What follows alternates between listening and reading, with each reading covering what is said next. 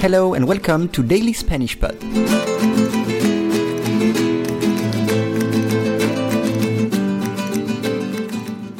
Today's lesson is Amazon. La primera tienda física del gigante del comercio electrónico, Amazon, ordena los libros según las críticas de su web. Once again. La primera tienda física del gigante del comercio electrónico, Amazon, ordena los libros según las críticas de su web. You can download the PDF of this lesson on dailyspanishpod.com.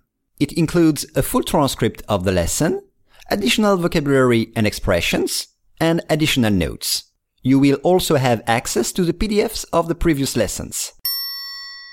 We start this lesson with primera. First, primera. For example, es la primera vez que vengo aquí. Es la primera vez que vengo aquí. Tienda. A shop. Tienda. La tienda abre al público. La tienda abre al público. O tienda de abarrotes. A convenience store. Tienda de abarrotes. Ordenar. Ordenar. Order. Ordenar. Juan ordena sus libros por temas. Juan ordena sus libros por temas. And libros, books. Libros. Me gusta leer un buen libro. Me gusta leer un buen libro. O juzgar un libro por su portada.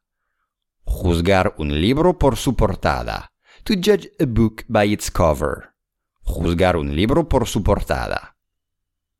Según, according to, según el testigo, el conductor se saltó el semáforo en rojo.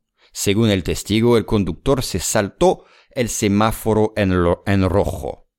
O, según lo acordado, according to what has been agreed. Según lo acordado. Críticas, reviews, críticas. Las malas críticas sobre su obra lo deprimieron. Las malas críticas. And the last word, comercio, shop, comercio. La autoridad clausuró ese comercio por incumplir la normativa contra incendios.